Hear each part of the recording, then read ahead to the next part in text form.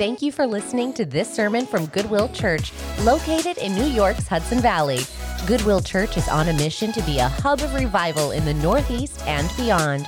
For more information about our church, please visit goodwillchurch.org. Now, here's the sermon. We are continuing our series today in the not-so-minor prophets, and we're looking at the prophet Joel this morning. Prophet Joel is a prophet that we looked at quite a while ago in some depth. We spent a few weeks in the prophet Joel, but this is years ago now.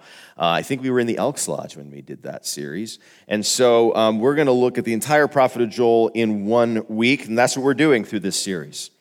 We're looking at 12 prophets towards the end of the Old Testament that are often called minor prophets. They're called this not because their input is minor or because they're lesser, but because they're shorter.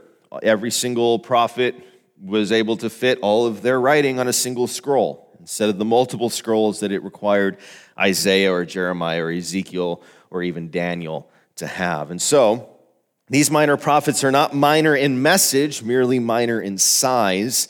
We want to hear what they have to say. We want to open ourselves up to what the Spirit will do through the words of Joel this morning. I'm not going to read the entire book of Joel to you, although I encourage you, please, to take some time this week and do that.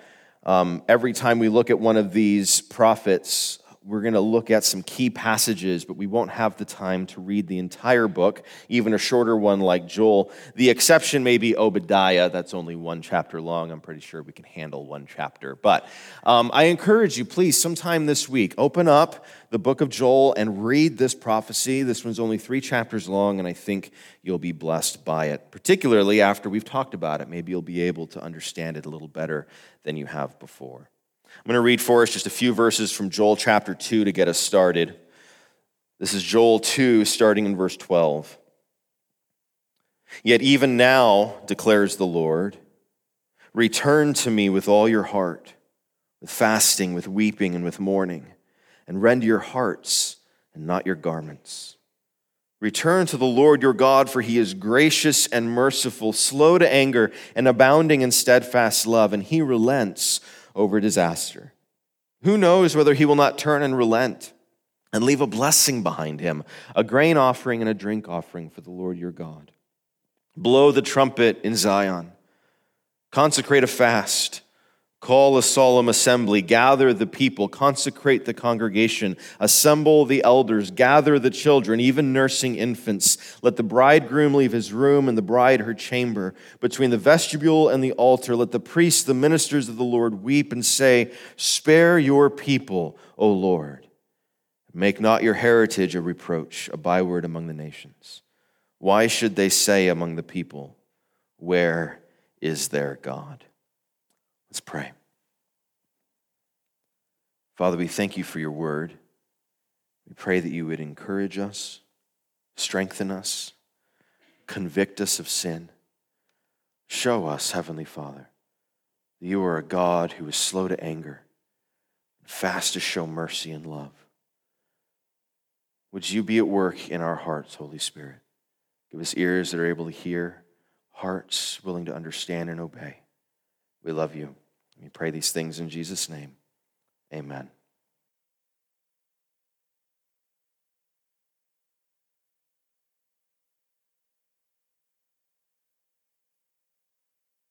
When it comes to the internet, I think we all have our weaknesses, those things that can suddenly turn 2 minutes of rest into 2 hours of what did I just do with the last 2 hours? There are, in fact, websites and areas of the internet designed to do just that, to suck you into a rabbit hole of otherwise meaningless content. And you watch video after video or look at image after image, and it can destroy an entire day because you look up and say, oh, I was supposed to be productive today, and I just spent 2 hours on whatever my favorite website is. And they're not even necessarily inherently sinful websites. They're just designed to be time sucks. Well, one of my weaknesses is before and after photos. I love them. Before and after photos, particularly of places. I love to look at a before and after photo of a place to see how it's changed and developed over time. Sometimes it's over a couple centuries, sometimes only over a couple of decades. Here's one of my favorites, before and after photo of Dubai. That's Dubai in 1991 on the left and Dubai in 2016 on the right. How incredible is that? A little strip in the middle of the desert turns into one of the technological marvels of the world. But this is my favorite. This has been my favorite for the longest time. I want to share it with you because it's close to home. Of course, that's Manhattan on the right, but artists have done work to try and understand what it would have looked like before it was developed, before we started building buildings and big old skyscrapers. So that's Manhattan Island on the left. I'm assuming that little bit of smoke there is from tribes who are building fires. I'm not sure why there's smoke on the left there. I have no idea. But I love that image. Here's Manhattan Island before, and now Manhattan Island as of the last couple of years. And I love Manhattan. I love New York City. I love going down there with the family and looking at things. I mean, just this past summer, I was able to take one of my daughters to see Statue of Liberty. She's not pictured there, but where you go to see her is there on the bottom left. Just all that greenery. Of course, you can't see Central Park there, which has been shown that if Central Park wasn't there, the pollution in New York City would be worse than anywhere else in the world. Central Park is actually keeping the city alive. But it's a beautiful, beautiful picture of before and after. I love that. Here's another before and after that I really enjoy, and it has to do with the way people fix furniture, because it's something I can't do. I don't know how to do that. So on the left, you see the before picture of the chair. This is like a nursery rocking chair. The seat's torn through. I don't know if you can see that. And then it's actually sitting on the floor because the rocker portion is completely to the side. It's broken off. Legs gone. Someone's taken that and turned it into the beautiful chair that you see on the right. Gorgeous piece of wood. They fixed the mesh, and of course, it's now on the rocker instead of next to the rocker. And I think some of us could even, maybe we would want to switch them in our own lives. Like maybe that was the before, and now this is the after on the left. Right? This is the years and years that the world has given us. It's turned us into the left instead of the right. But I like this picture because I think that it gets to one of the themes of our sermon today, which is restoration. I love to see the way people can restore old things and make them new. A lot of people do this with cars. They'll do this with musical instruments. They'll do this with furniture. They'll take something old and they'll transform it into something new. My favorite city in the world, as you all know, is Philadelphia. And one of the things they've done in Philadelphia is they've kept a lot of the old architecture, but they've made the city new by adding in new architecture, and so it creates this beautiful juxtaposition of history and progress. It's gorgeous. Not everybody thinks Philadelphia is like that, but I do because I love it. Restoration is something that I think a lot of us have longed for, because I think a lot of us do feel like we're on the left over here, that we're the before picture, not the after picture, that life has just beat us up. Maybe when you think of your career, you think of that chair on the left. Maybe when you think of your relationships with your kids, you think of the chair on the left, or your marriage. Maybe you think of yourself physically and you feel like I'm the chair on the left. And the question that we have to ask ourselves in this space is, what about my soul? Which picture behind me would we say our soul looks like? What impact, what damage has our soul received over the last years? Damage from others, but ordinarily damage that we've done to ourselves. It's true, we can hurt one another. We can damage each other's souls, and that's a horrifying thing that needs to be addressed and confronted and dealt with. But I think too often we are quick to point the finger rather than look at ourselves and say, what damage have I caused my own soul? What have I done through sin? What have I done through a lack of discipline that has caused my soul to maybe look more like the before photo than the after? And the answer of reversing this the answer for restoration, that restoration that many of us desire, that we long for from time to time, well, it begins in the soul, works its way out from there, and that restoration is only possible through repentance, through a complete turning around of the soul.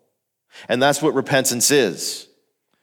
You see here in this photo, this is a road with a switchback, a U-turn type of a road. You're going one direction, and then the road turns you around, and you're heading in the opposite direction. That's repentance. Repentance is more than just saying, I'm sorry about something. It is a radical transformation of the soul. And that transformation of the soul is what Joel is after in his prophecy. He's not merely interested in people saying sorry for their sins. He's not merely interested in people seeing that there's something wrong. He wants them to address it by turning in the other direction. He wants the nation to repent.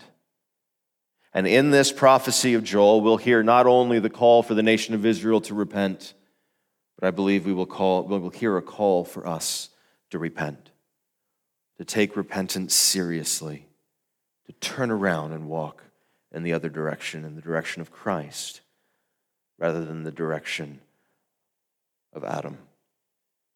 Now, before we dive into the book of Joel, let's remind ourselves of some definitions and of some history as we're going in, because these minor prophets, they did their prophetic ministry in a time and in a place, and we can't ignore that, otherwise we won't understand what's going on. It's difficult with Joel, I'll explain why in a minute, but we have to have a broad understanding of first, what is prophecy, and second, where are they doing their prophetic ministry? Here's the definition of prophecy that we're using. Oh, I'll come back to that. Here's the definition of prophecy that we're using. It's from an Old Testament scholar named Walter Brueggemann. He says, the task of prophetic ministry is to nurture, nourish, and evoke a consciousness and perception alternative to the consciousness and perception of the dominant culture around us. It's, in other words, the prophetic ministry is to help us see the world and think about the world differently than our culture would want us to. It's a different way of seeing, thinking, and loving. That the way of the kingdom is not just a way of salvation, but it's a way into another way of being altogether. We see the world differently, we think about the world differently, we love the world differently. And the prophet calls us to that kind of transformation. While the prophets are in a way future tellers, they do talk about the future, they're concerned with the future as it impinges upon the present. In other words, the reason they tell the future is they want to see our present day lives transformed. It's not enough to just know that when we die, we will be with the Lord. The prophet calls us to ask the next question. If I'm going to be with the Lord when I die, how should I live today? He asks us that as individuals, as families, as a church community.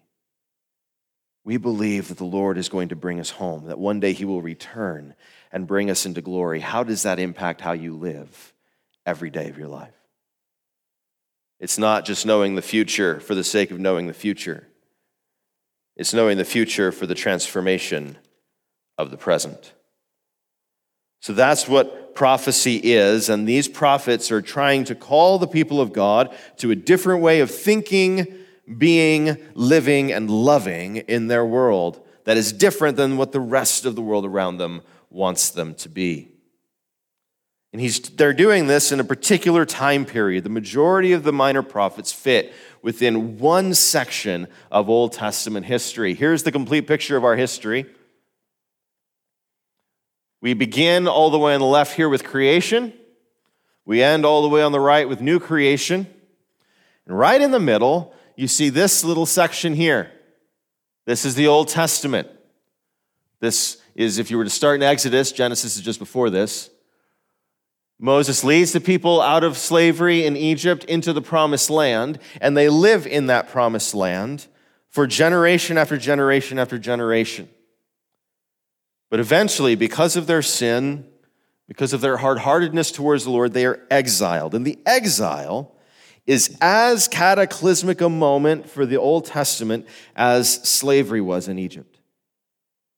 It's very important. And it's actually very important for the New Testament as well, because in the New Testament, we are described as Christians living in exile. We are an exilic people. So the exile captures not only the history of the people of Israel, but it captures the mind of the people of Israel. It's such a formative event that the entire section of the Old Testament called the prophets revolves around this moment, the exile. When the Assyrians came in and took the north into exile, and when the Babylonians came in some time later and took the south into exile. The north and the south is the reality of Israel at the time. We're going to look at this next week. In 1 Kings 12, it tells a story of what is basically a cold civil war. The nation is torn in two, and they don't fight to tear in two. In fact, the Lord spares them from having an actual war, but the north splits off from the south. And this happens in the reign of a man named Rehoboam, who is the son of Solomon, which means that the kingdom of Israel is united for precisely 3 kings in all of its history. Saul, then David, then Solomon. Solomon's son Rehoboam, we'll see this next week, rules in such a way that the north rebels and they set up their own king in the north. And they will not come back together again until after the exile.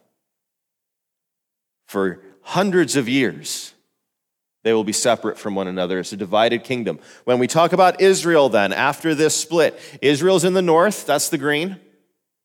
Judah is in the south, that includes Jerusalem. Israel in the north, Judah in the south, and they will be split like this for the majority of their pre-exilic history.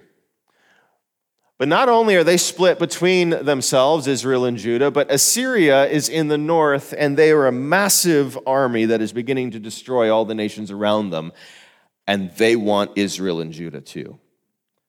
That's the threat from the north. Israel and Judah will look to Egypt down here in the southwest, hoping that Egypt and an even lower kingdom, Cush, will maybe be able to help them against the Assyrians, but the Assyrians will eventually wipe out the Egyptians and Cushites as well. The only kingdom in this area, in fact, that will survive Assyria is Judah in the south. Israel in the north and everyone else will be sent into exile, because that's how Assyria did it. They came in and they took you from your land and they spread you out throughout all the nations around. They scattered your people so that you no longer had a national identity. And they destroyed whatever religion you would have. This is what's coming. And the prophets see that this is coming, and they begin to talk about it. The vast majority of the prophets are in this pre-exilic, before the exile. That's where most of them are working.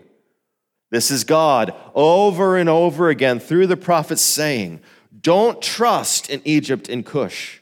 Don't trust in your own strength. Don't trust in the gods around you. Trust in me. I'm your God. I'm the one who led you out of Egypt. I'm the one who established you in the promised land. Worship me, follow me, and I will save you from the Assyrians. Time and time again, he calls them to repent for their sin and their idolatry, their spiritual adultery. Time and time again, prophet after prophet, God is ignored. Eventually, Israel and Judah fall. Most of the prophets before the exile are major prophets, as Jeremiah, Daniel, Ezekiel, and part of Isaiah during the exile. And then we have these 3 prophets after the exile. But there's this annoying little prophet named Joel, who is completely impossible to date. And it's frustrating for people who like history like me. We don't know when he wrote this. It is frustrating because we'd like to be able to use history to explain it. But this graph, as you see, has Joel doing his work before the exile. Pastor John, in his sermon, he dates Joel during the exile. And if you look in the ESV Study Bible, which I use as my preaching Bible, they have the prophet Joel doing his work after the exile. Because there's nothing in the actual book that gives us a clue. We don't know. We're all guessing. So that's why I have these three wonderful question marks next to Joel. We just don't know. Maybe that's where he is. Maybe he's during the exile. Maybe he's after. But here's what matters. Joel's message, while it was certainly written in a time and a place, is a timeless message. That's how it works for all of the Word of God. The Word of God is timeless. The Word of God can't be locked just into its context. It comes from a context. It matters what the context is, but the message of the Word of God is as true today as it was in the day of Joel. And so while it's helpful to know the history, in times like this when we don't know the history, we're not hamstrung. We're not left going, well, then we can't understand Joel. No, yes, we can, because this is the Word of God, and the Spirit uses His Word to transform His church and to transform individual Christians like you and like me. And so what we want to do today is we want to turn our attention to Joel. We want to ask the question, what does Joel teach us today? What is all this about locusts, which I'm about to read to you? How does that impact me today? What this language around the day of the Lord that sounds terrifying, how does that impact our church, our individual lives? It is true, we don't know when it was written, but we do know who wrote it. Not just the prophet Joel, son of Pethuel, but God Almighty, who speaks to His people through His Word. Joel has 3 chapters, and basically you can cut the book into 3 sections. They look like this. The 3 R's of Joel: ruination, repentance, and restoration. Ruination, repentance, and restoration. The ruination comes from an event we think is a historical event and not just a metaphor, but could have been a metaphor for nations coming down from the north. Could be Assyria, could be the Babylonians, or it could have been an actual locust plague that hit the region. Locusts are a problem in this part of the world, and locusts can come through and wipe out entire crops in moments. When this happens, it sets up a major economic ruin. Ruination is what the people of God are facing. I want to read to you sections of the book of Joel, and you're going to get some of these sections read to you, and I'll have some of the verses on the screen in a moment. But I just want you to hear this. I want you to imagine you're there in the time of Joel, and you're hearing Joel proclaim this prophecy. Receive it as you would have heard it. The word of the Lord that came to Joel, the son of Pethuel. Hear this, you elders. Give ear, all inhabitants of the land. Has such a thing happened in your days or in the days of your fathers? Tell your children of it. Let your children tell their children and their children to another generation. What the cutting locust left, the swarming locust has eaten. What the swarming locust left, the hopping locust has eaten. And what the hopping locust left, the destroying locust has eaten. Awake, you drunkards, and weep. And wail, all you drinkers of wine, because of the sweet wine, for it is cut off from your mouth. For a nation has come up against my land, powerful and beyond number. Its teeth are lion's teeth, and it has fangs of a lioness. It has laid waste my vine and splintered my fig tree. It has stripped off their bark and thrown it down. Their branches are made white. Lament like a virgin wearing sackcloth for the bridegroom of her youth. The grain offering and the drink offering are cut off from the house of the Lord. The priests mourn, the ministers of the Lord. The fields are destroyed. The ground mourns because the grain is destroyed. The wine dries up. The oil languishes. Be ashamed, O tillers of the soil. Wail, O vine dressers, for the wheat and the barley, because the harvest of the field has perished. The vine dries up, and the fig tree languishes. Pomegranate, palm, and apple, all the trees of the field are dried up, and gladness dries up from the children of man. Blow a trumpet in Zion. Sound an alarm on my holy mountain. Let all the inhabitants of the land tremble, for the day of the Lord is coming. It is near.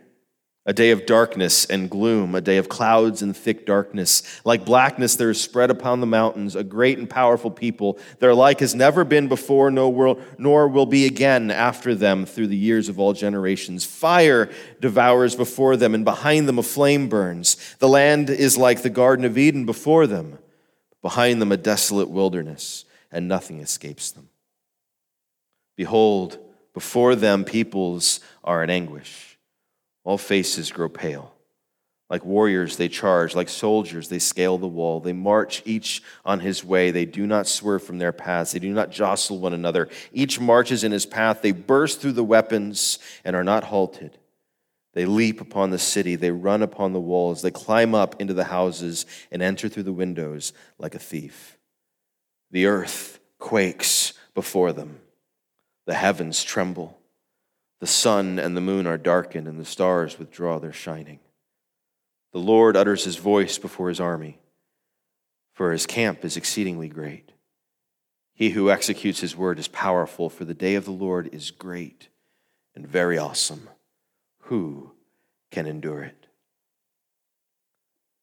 The imagery here is of destruction, of everything that the people of Israel love being wiped out. And whether this is because of a locust swarm that has come through, or whether this is because of the exile that the people have faced or are going to face or have faced before, we know that the people are suffering. The people are weeping and mourning because it's all been ruined. Maybe you've had an experience like this. I know I have. When you look at something that you love, that you tried to build, you look at something that you think is beautiful and you see that it has been ruined. The despair, the heartache. Sometimes it's because of forces outside of your control, but what we find from other prophets is that in this case, the people are exiled not just because they're weaker than the Assyrians, but the people are exiled because of their continual idolatry and sin. Sometimes the things that we love are ruined because we ruined them. And the despair of that moment, the heart that is torn in that moment, because we know not only is this thing that we loved been destroyed, but we had a hand in destroying it. This is what our sin does.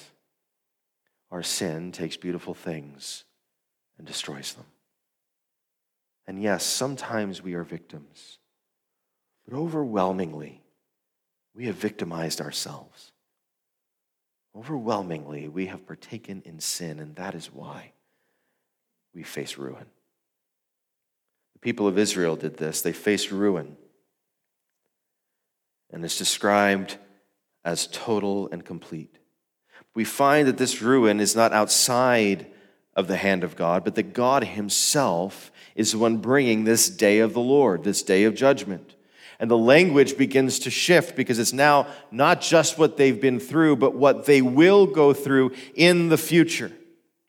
That the day of the Lord that we are waiting for, his return, the return of Jesus Christ, which is the fulfillment of this, tasted first at Pentecost, we'll see that in a little while.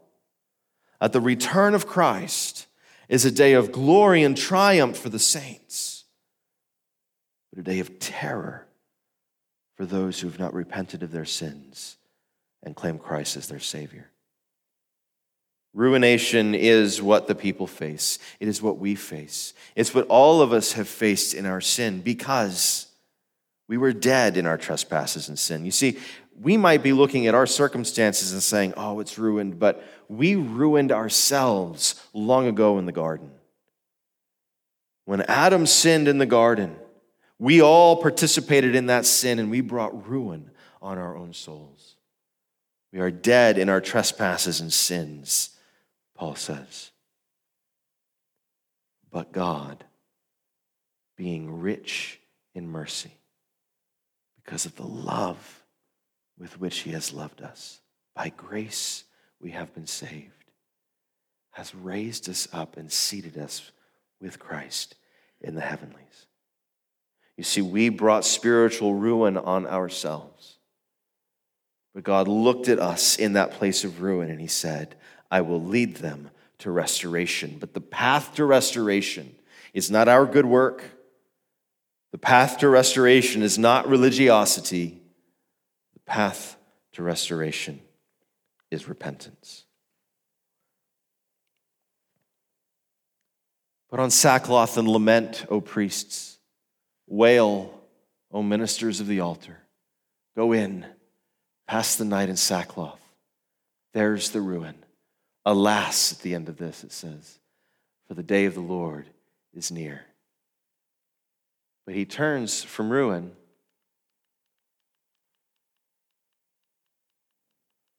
to repentance.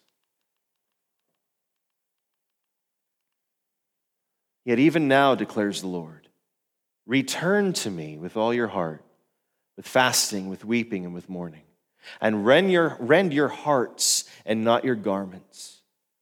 Return to the Lord your God, for he is gracious and merciful, slow to anger, and abounding in steadfast love, and he relents over disaster.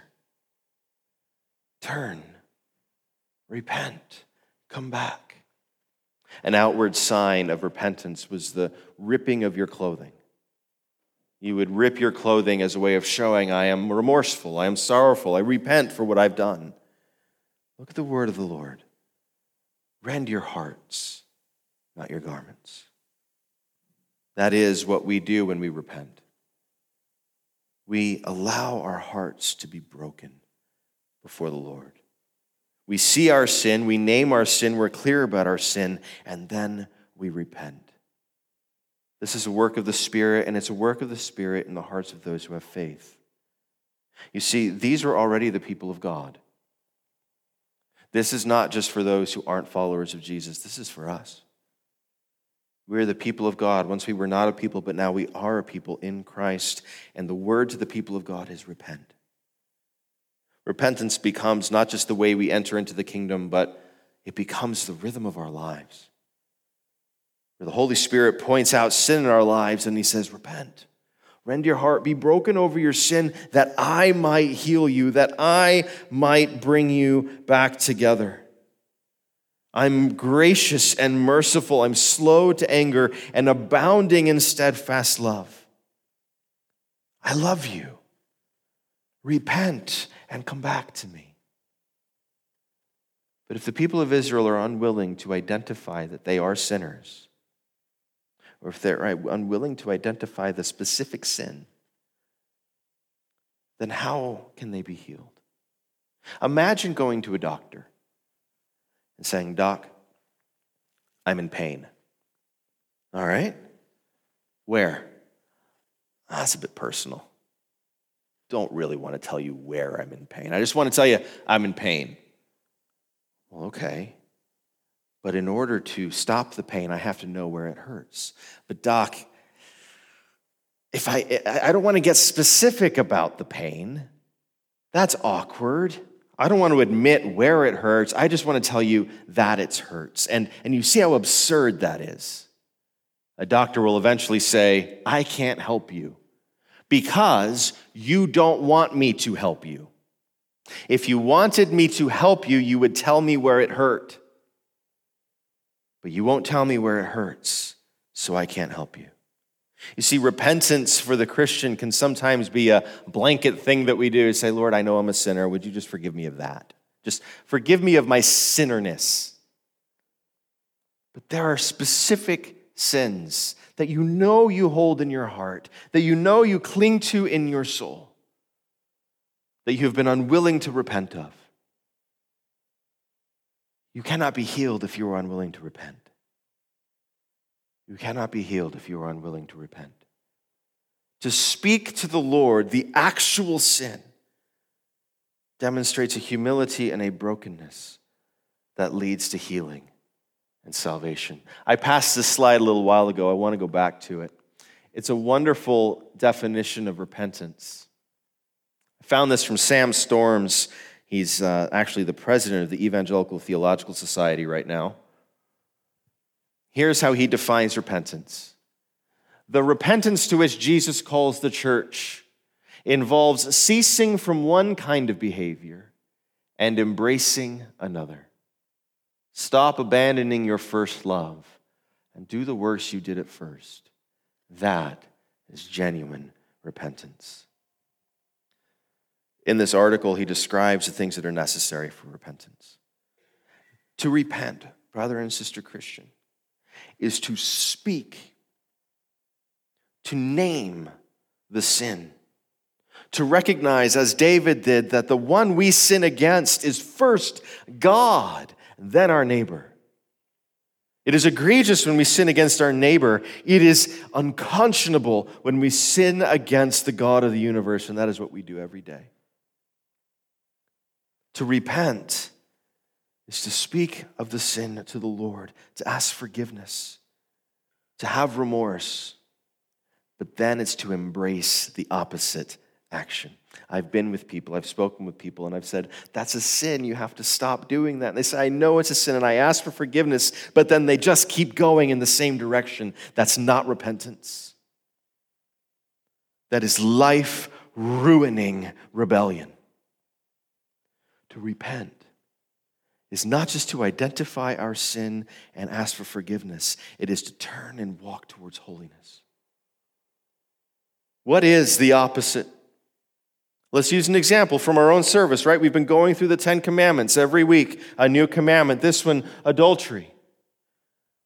It is not enough to simply confess adultery and stop. It is to embrace chastity. That's what the commandment says. It is not just to refrain from murder. It is to embrace the lifting up of life.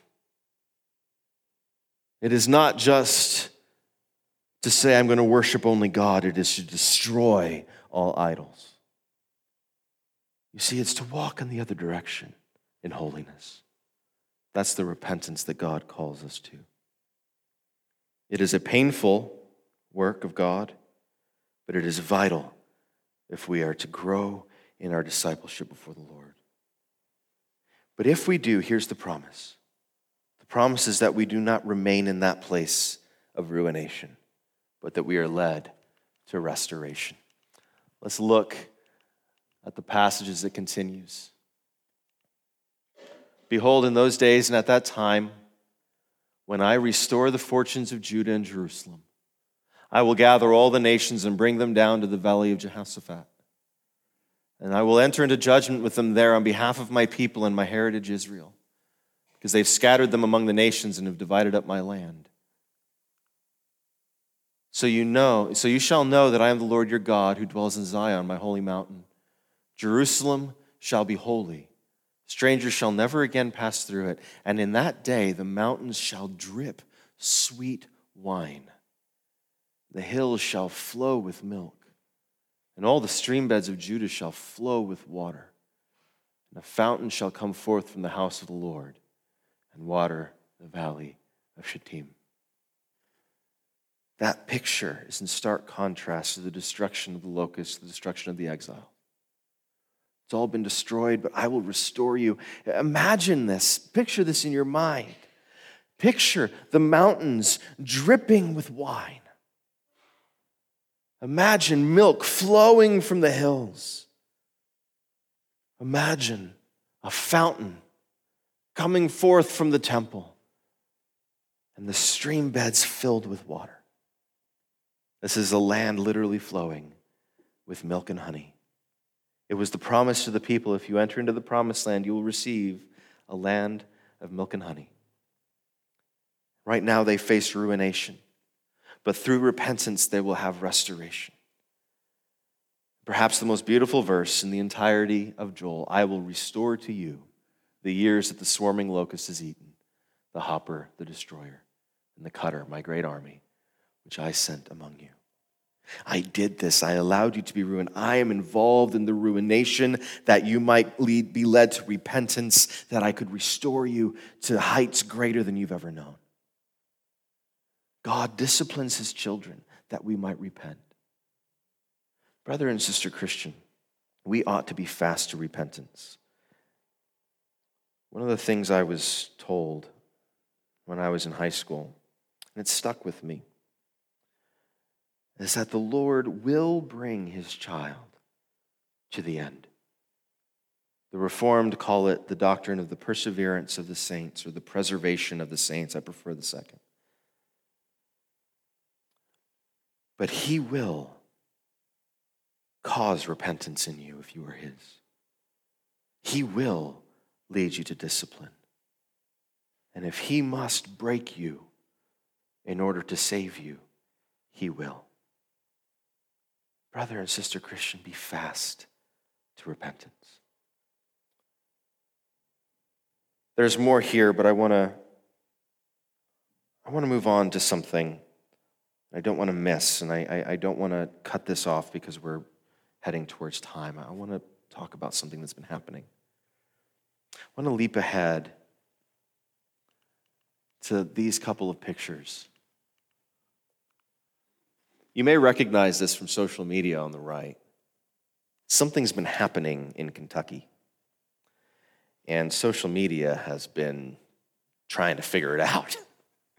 We can't figure it out. There are naysayers and there are supporters, because anytime anything happens, I kid you not, you walk down the sidewalk, there will be people who said you did it the right way and people who said you did it the wrong way. A couple weeks ago, at Asbury University, which is just a relatively small 4-year Christian college, at Asbury University, a chapel service happened. Now, I went to a small 4-year Christian college. Chapels are mandatory. You have to go because you have to go. And sometimes they're incredible. 9 times out of 10, they're just fine. It was fine. By all accounts, this was just a fine chapel service. There was nothing all that special about the sermon, nothing all that special about the music. But at the end of the chapel service, after the choir sang the final verse of their final song, nobody left. And a sense of awe and transcendence filled the room. And that chapel service has continued now for almost 2 weeks, unbroken. It's incredible. And there are many who are trying to understand what this thing is. People are using the word revival, and if you were here a few weeks ago, you heard me say that I think the conditions are right for revival to take place. And then a couple weeks after that, Tim Keller wrote an article in the Atlantic magazine who said, I think the United States is ready for a revival. And then this happened in Asbury, Kentucky. We don't know what this is. But here's what we do know. We know that we can actually test whether or not something is a revival. Because the scriptures are very, very clear. In order for there to be revival and a restoration, repentance must take place. That's how you get there. You get to revival and restoration through repentance. Not just through a powerful emotional experience, not just because of great preachers, not just because of great songs. You get to revival through repentance. And so, I was looking for any sign that this might be a revival with repentance taking place at Asbury University. This was written in Christianity Today by Tom McCall. He's the chair of the theology department across the street at Asbury Seminary. They're different institutions, but he's right across the street. He says, I teach theology across the street at Asbury Theological Seminary, and when I heard of what was happening, I immediately decided to go to the chapel to see for myself. When I arrived, I saw hundreds of students singing quietly. They were praising and praying earnestly for themselves and their neighbors and our world, expressing repentance and contrition for sin, and interceding for healing, wholeness, peace, and justice. I have no idea what this will turn into. None of us do. It could be gone in a couple days. But I said to Pastor Tim this week, I was like, man, this is great, this is cool, but I really wish that this was happening in New York and not in Kentucky. It's just Kentucky, it's too far. Bring it here.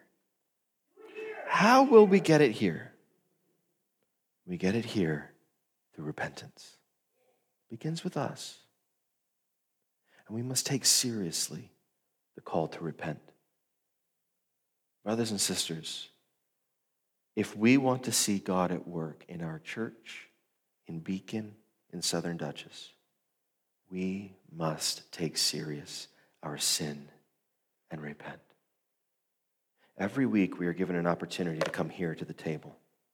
We're given an opportunity to repent. And I worry that we take it too lightly. The Lord tells us He will lead us through paths of ruination. He will wreck our lives if we continue in the path of unrepentance. It is not enough to simply say, I'm sorry. It is not enough to simply name our sin and confess it. It is enough to grab the opposite. Christ is the opposite. It's to lay hold of Him and say, Lord, forgive me for all that I've done. I want You.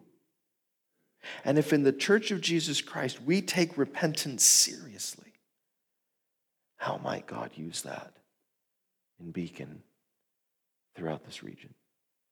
Let's pray. Father, we don't know what's happening in Asbury, Kentucky, but by all accounts, you're on the move there. We're hearing stories of it spreading to other universities, other institutions. But Lord, revival comes because the church repents, and there is so much to repent of. The institutional churches have things to repent of, and we in these pews have things to repent of. Holy Spirit, give us the courage to name our sin, to confess it, to get rid of it, and then to chase after You. Would we not just say, I'm sorry about this? Would we actually embrace the other thing? Lord, work in our hearts. Holy Spirit, point out our sin, point out our idols, that we might repent and be restored. Jesus, You promised that in the last days You would pour out Your Spirit, and we saw this at Pentecost. Your Spirit was poured out, and the prophecy of Joel was fulfilled, for we began to speak prophecies and good words. And now, Lord, those prophecies, those good words have been written down for us. They are Your word, the Scriptures. And they speak to us, they show us our sin. And they lead us to Christ who restores His people. Begin in us. Restore us. Lead us to repentance. Father, we love You. We thank You. We praise You for what You are doing in our lives and in our church. And we pray these things in Jesus' name. Amen. Thank you again for listening to today's sermon. For more resources and information about Goodwill Church, visit goodwillchurch.org. God bless.